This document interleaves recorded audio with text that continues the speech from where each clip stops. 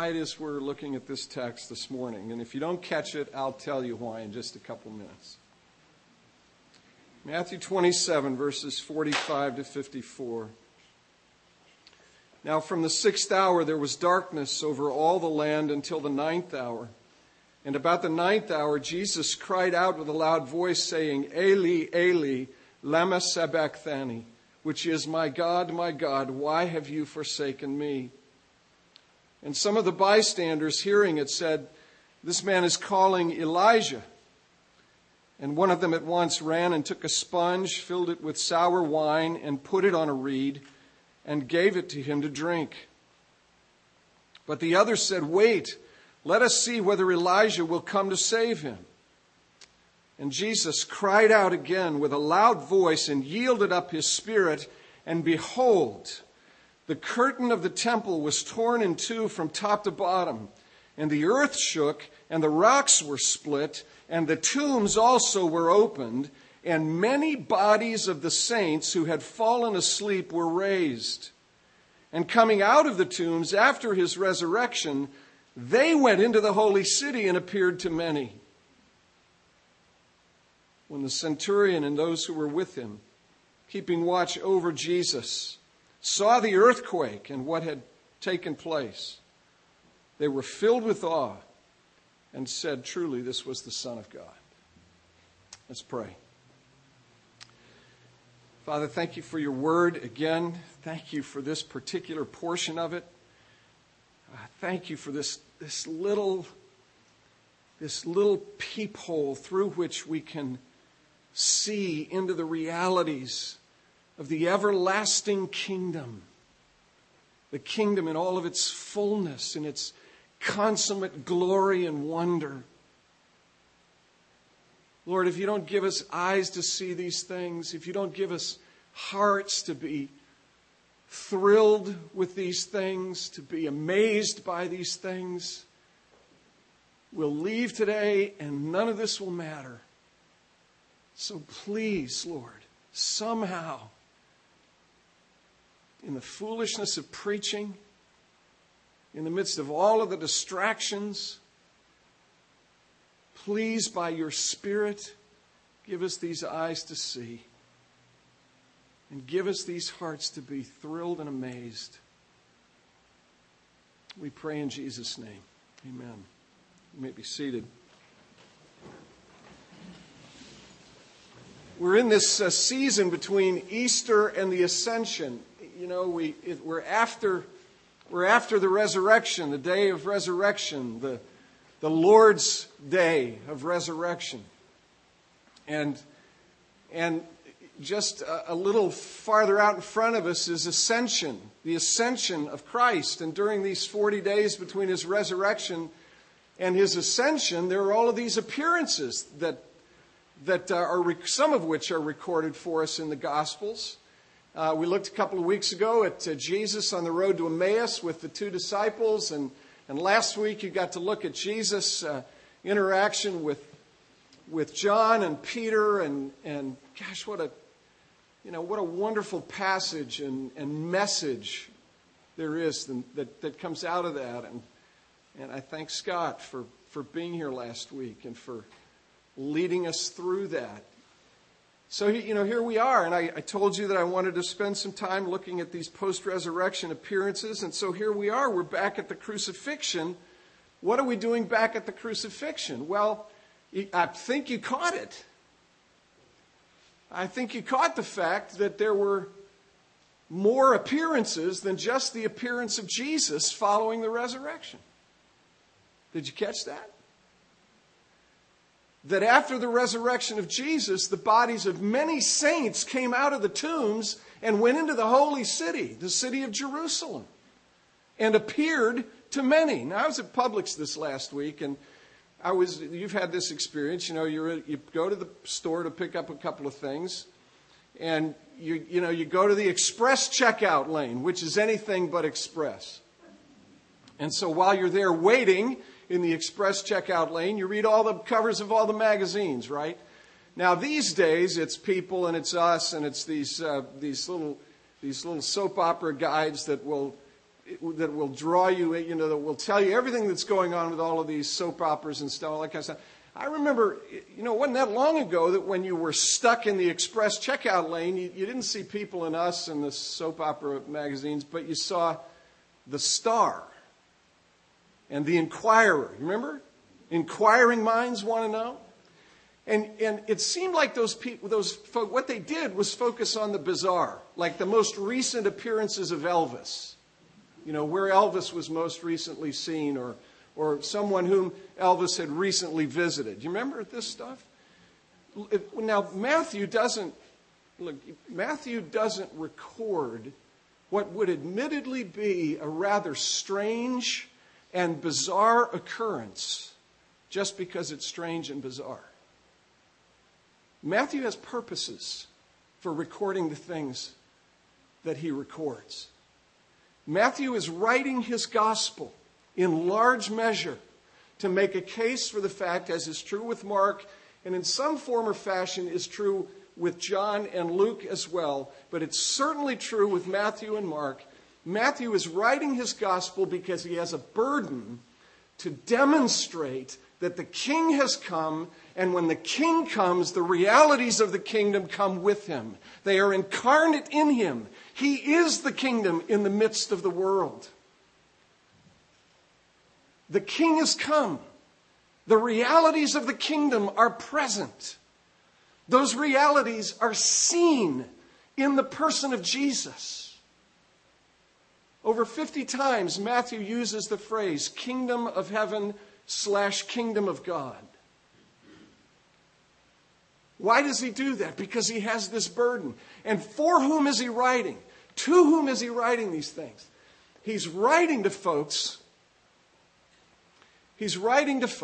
who are still stuck in the sludge of human life and existence. He's writing about these things to people who are strugglers. He's writing these things to people who are sufferers. He's writing these things for people so that their hearts might be encouraged as they wade through the sludge of life. That's not a particularly appetizing sort of metaphor or description, but folks, doesn't it feel like sludge sometimes? Don't you feel many times like you're knee deep in mud and your boots aren't high enough and the mud is overflowing the edges of down into your boots, and you can't lift your foot up because you'll pull your foot out of your boot and the boot will stay in the sludge and you'll have to step barefooted with the next step into the mess that's out there.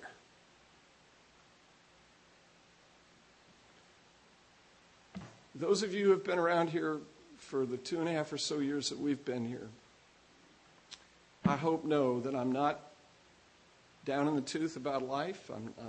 I love life. I love the beauties of it.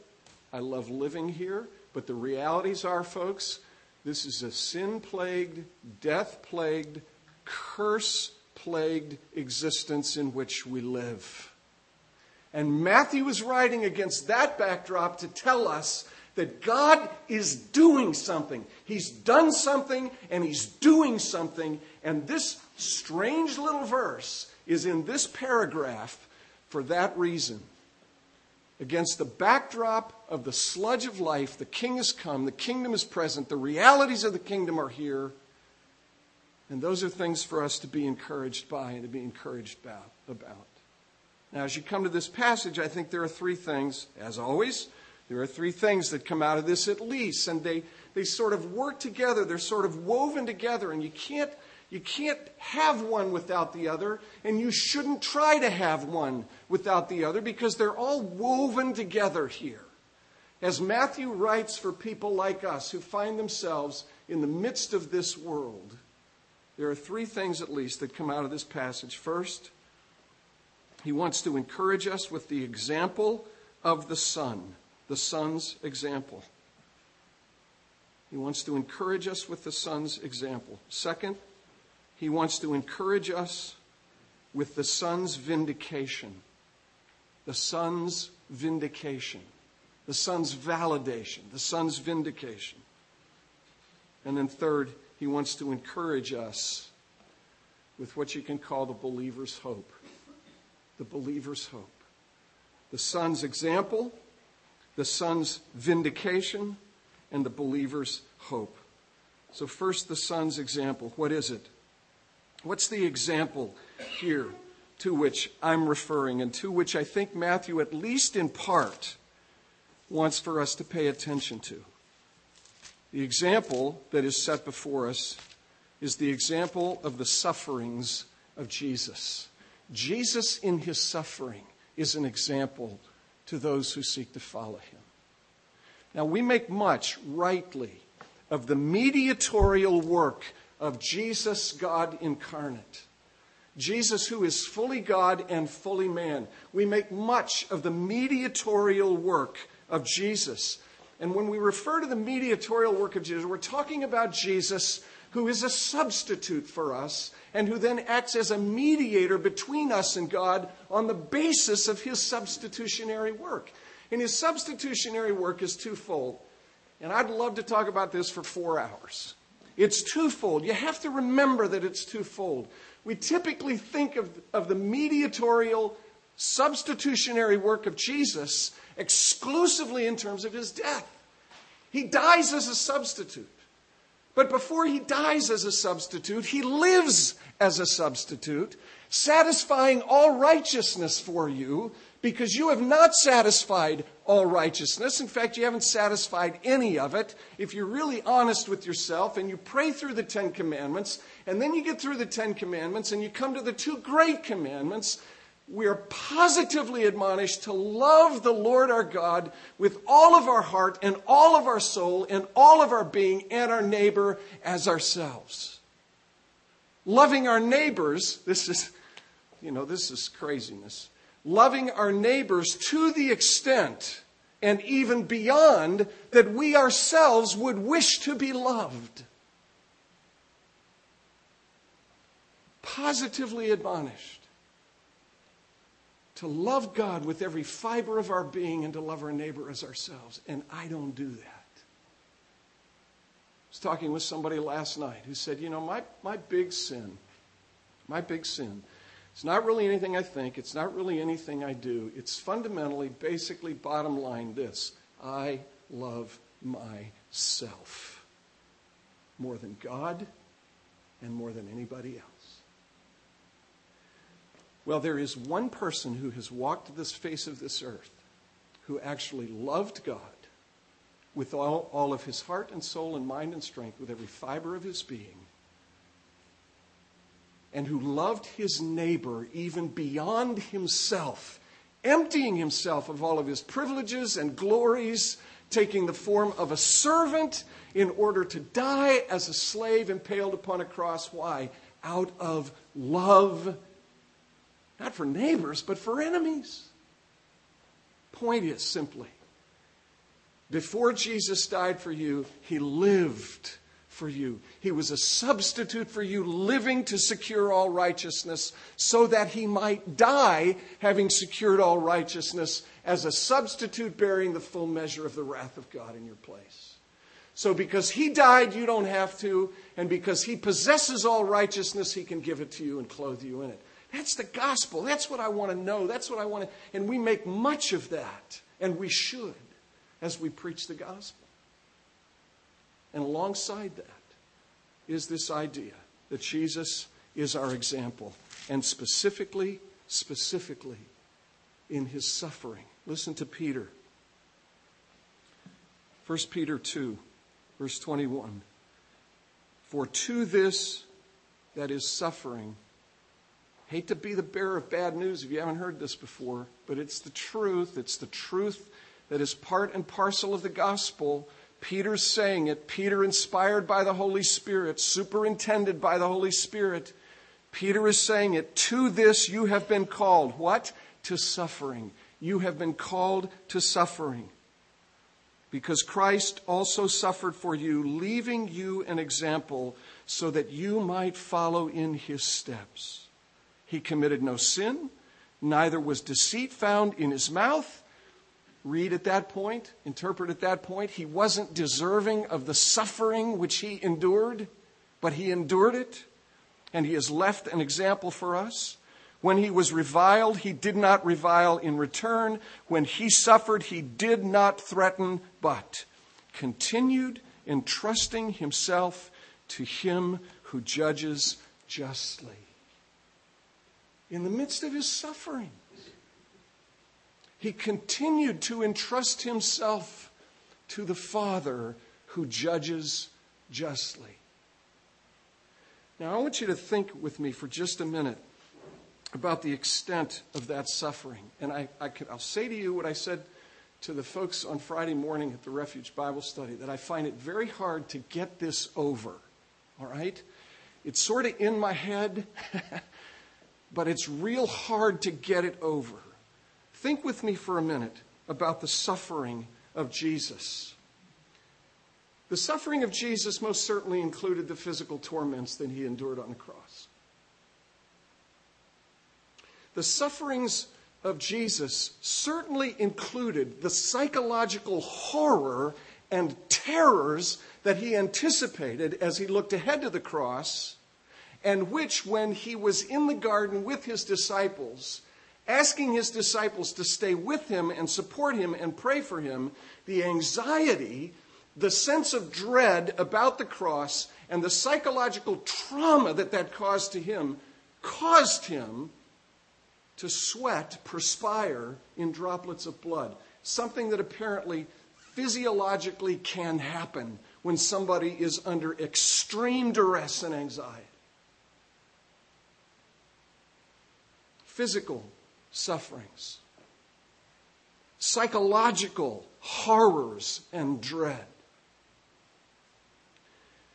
But folks, the sufferings of Jesus extend beyond the physical and the psychological to the profoundly and deeply spiritual. The extent of the suffering of Jesus takes in, and this is what is so hard to get over, because I don't think we've ever tasted it. The thing that Jesus dreaded the most, I'm convinced of, was not the physical torment, not the psychological horror, but the loss of the face of his Father. The loss of the smile of his Father. The loss of the Father's tender embrace. To have gone to the cross, to have endured all of the physical and psychological horror of the cross, would have been nothing for Jesus compared to the loss of the Father's smile. When Jesus in the garden asks the Father to take the cup away from him that it might pass, you understand it in two respects, because this is what the cup always is, in one respect or the other in the Scriptures. It is the cup of blessing on the one hand, and it is the cup of wrath and judgment on the other hand. For Jesus, the cup had been a cup of blessing, and the cup of blessing becomes a cup of judgment and wrath, and in that, the face of the Father is turned away from the Son in blessing, in fellowship, in intimacy, and in love. And instead of the Father facing and embracing the Son with intimacy and love and in fellowship, the face of the Father turns back upon the Son in wrath and judgment, the full measure of it. Jesus suffered the eternity and infinity of hell in the cross as the Father turned upon him to visit his judgment upon him. That's why the veil is ripped from top to bottom.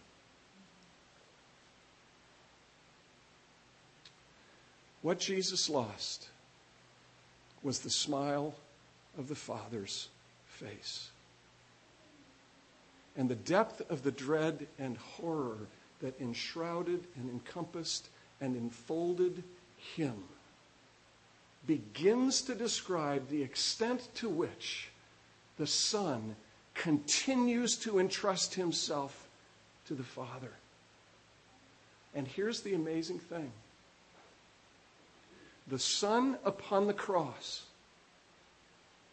who becomes the enemy of the Father as he bears your sin and my sin and suffers wrath and judgment and indignation against that sin. The Son continues to entrust himself to the only one in the universe who is worthy of his trust, the Father. You see that? You see? The Father has become the enemy of the Son. The Son has become the enemy of the Father. I know there's mysterious stuff in this, because all the while the Father is visiting his wrath and judgment upon the Son, all the while he is turning his wrath and anger against him, he is delighting in him and loving him for the extent of his obedience and the extent to which he is entrusting himself to the Father. And yet the Son, who has become the enemy of the Father, as he experiences that wrath and judgment, continues to entrust himself to him who is faithful and who judges justly. The extent of the obedience of Jesus, of the trust of Jesus. Now, folks, in what I'm about to say, I do not minimize for 1 second any of the sufferings that anybody in this room has had to endure. No, nor do I minimize the totality of the sufferings that anybody and all of us together in this room have had to endure. But I will say to you that the sufferings which you have had to endure do not begin to touch the limitless suffering of Jesus in his death on the cross, as the Father turns away from him in love and turns back toward him in wrath, and the Son continues to entrust himself to him who is faithful.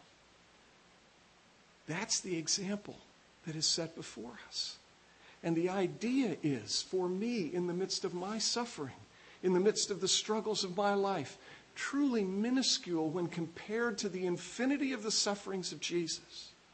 The idea here is that I have a Savior who has walked this path before me.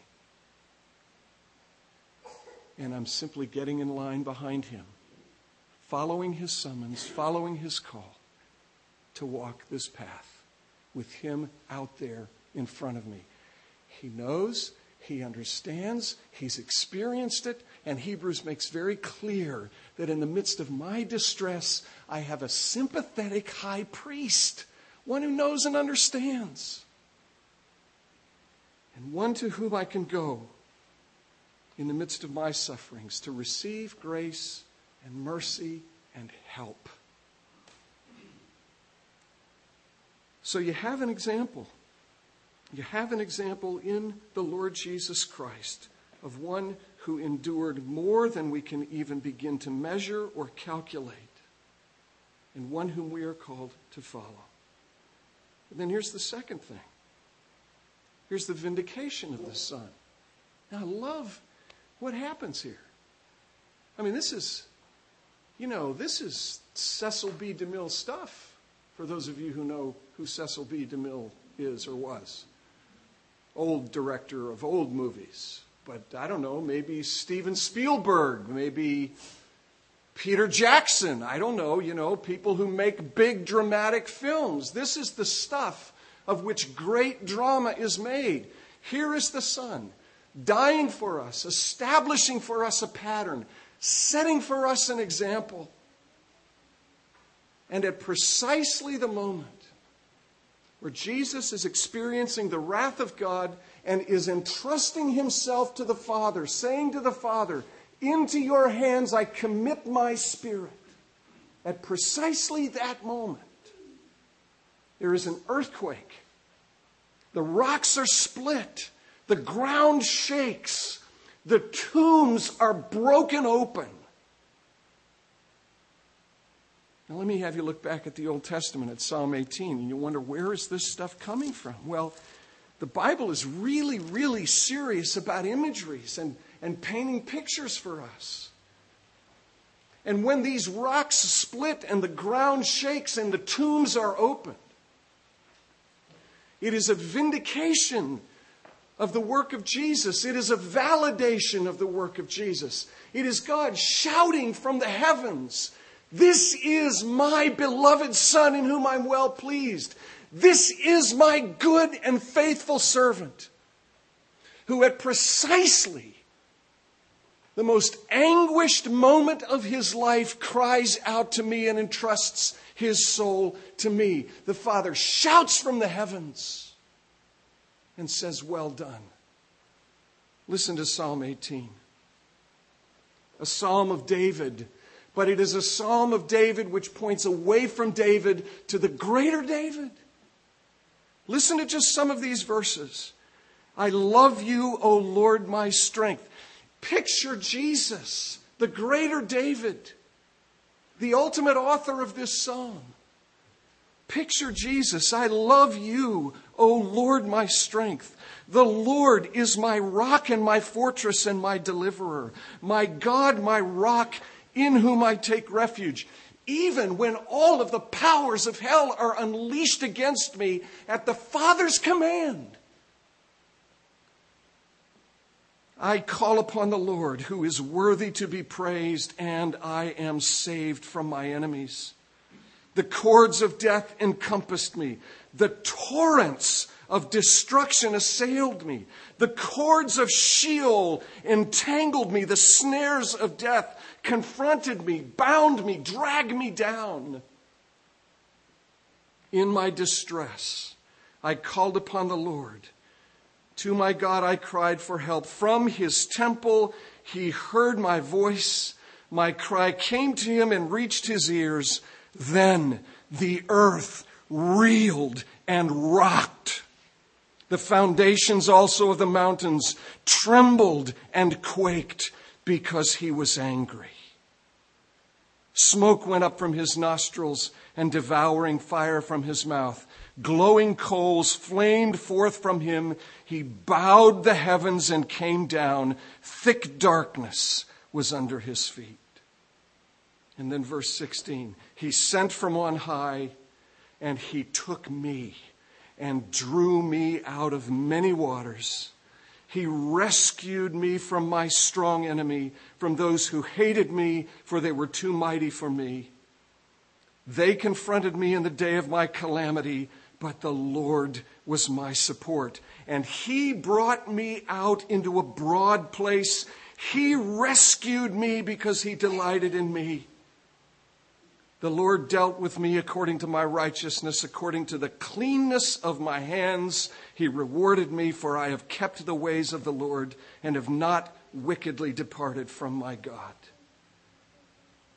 Who's the only one with clean hands?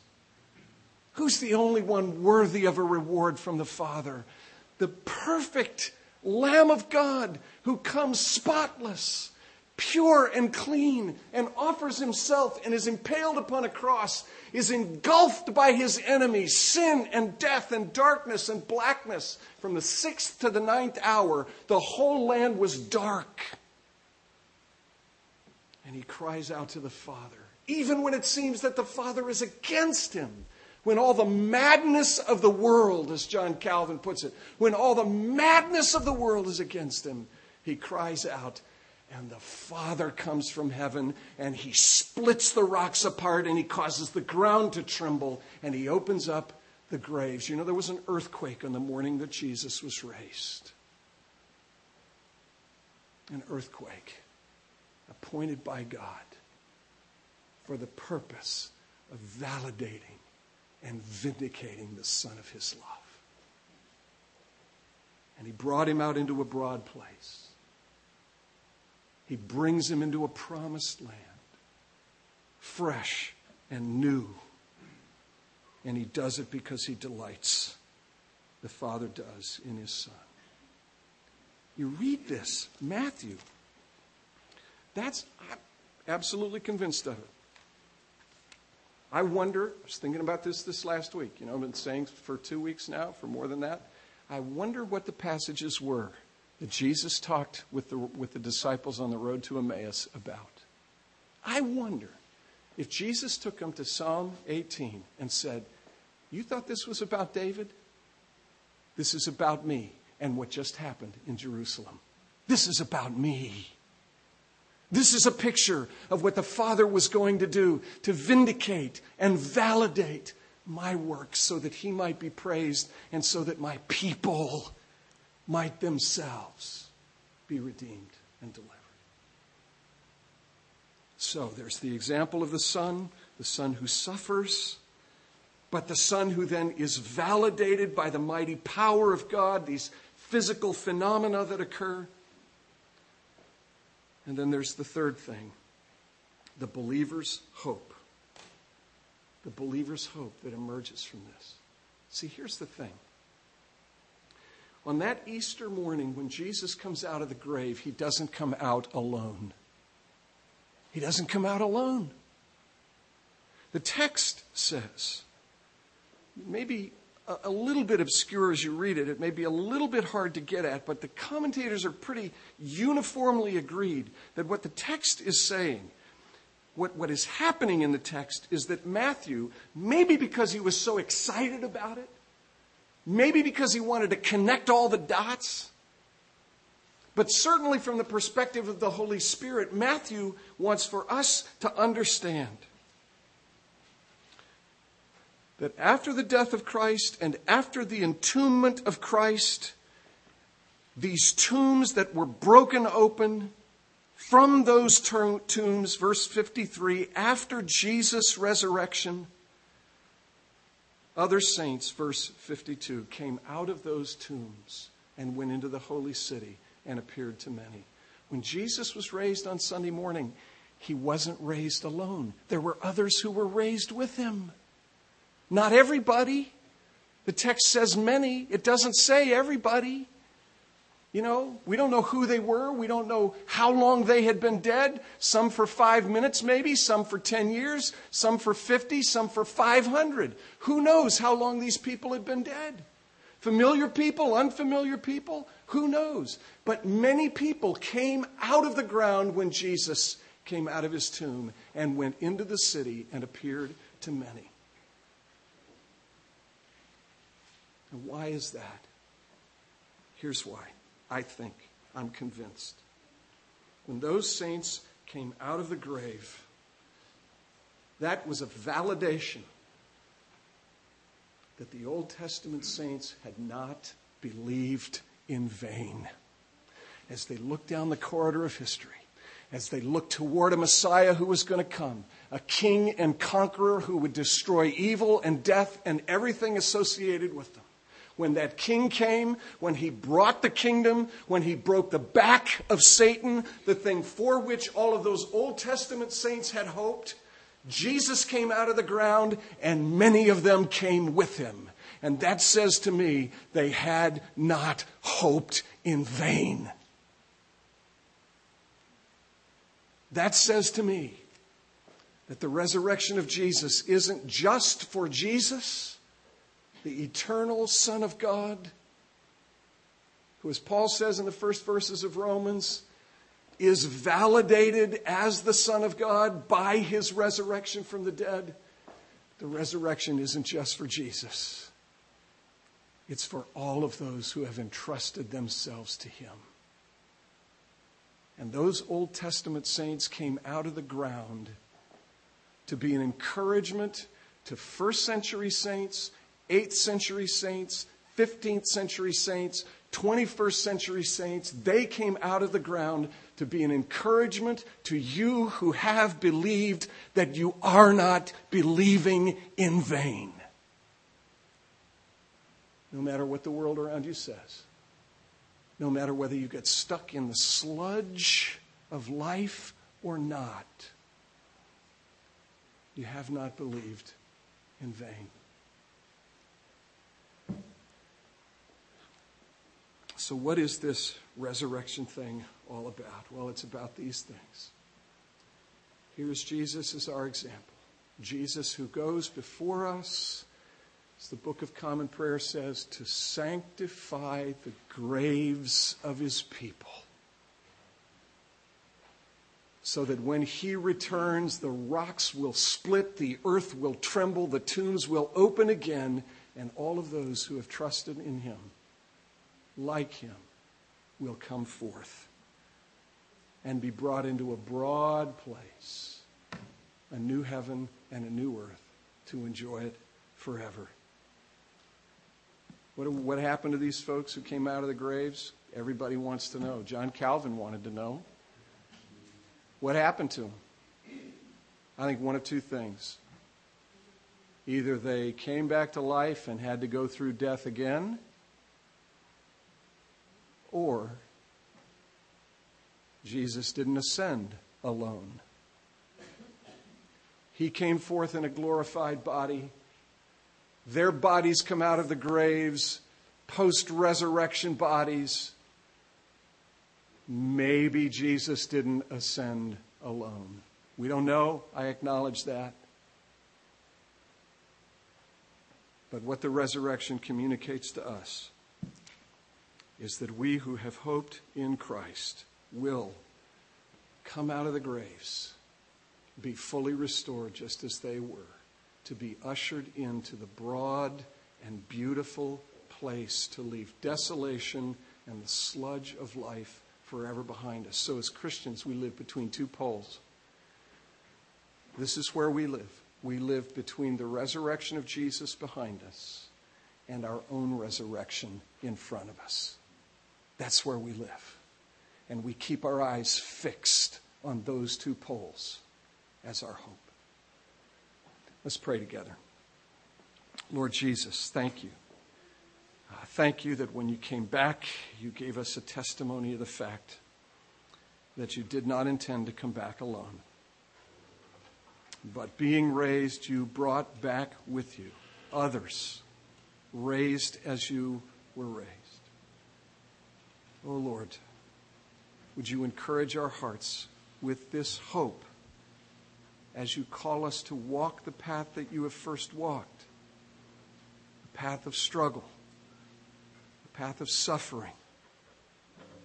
Lord, may we keep this day fixed in our vision. We bless and praise you that it is coming. And we thank you in your name. Amen. I encourage you to turn with me to the concluding hymn, I Love Thy Kingdom, Lord. And as you stand to sing this,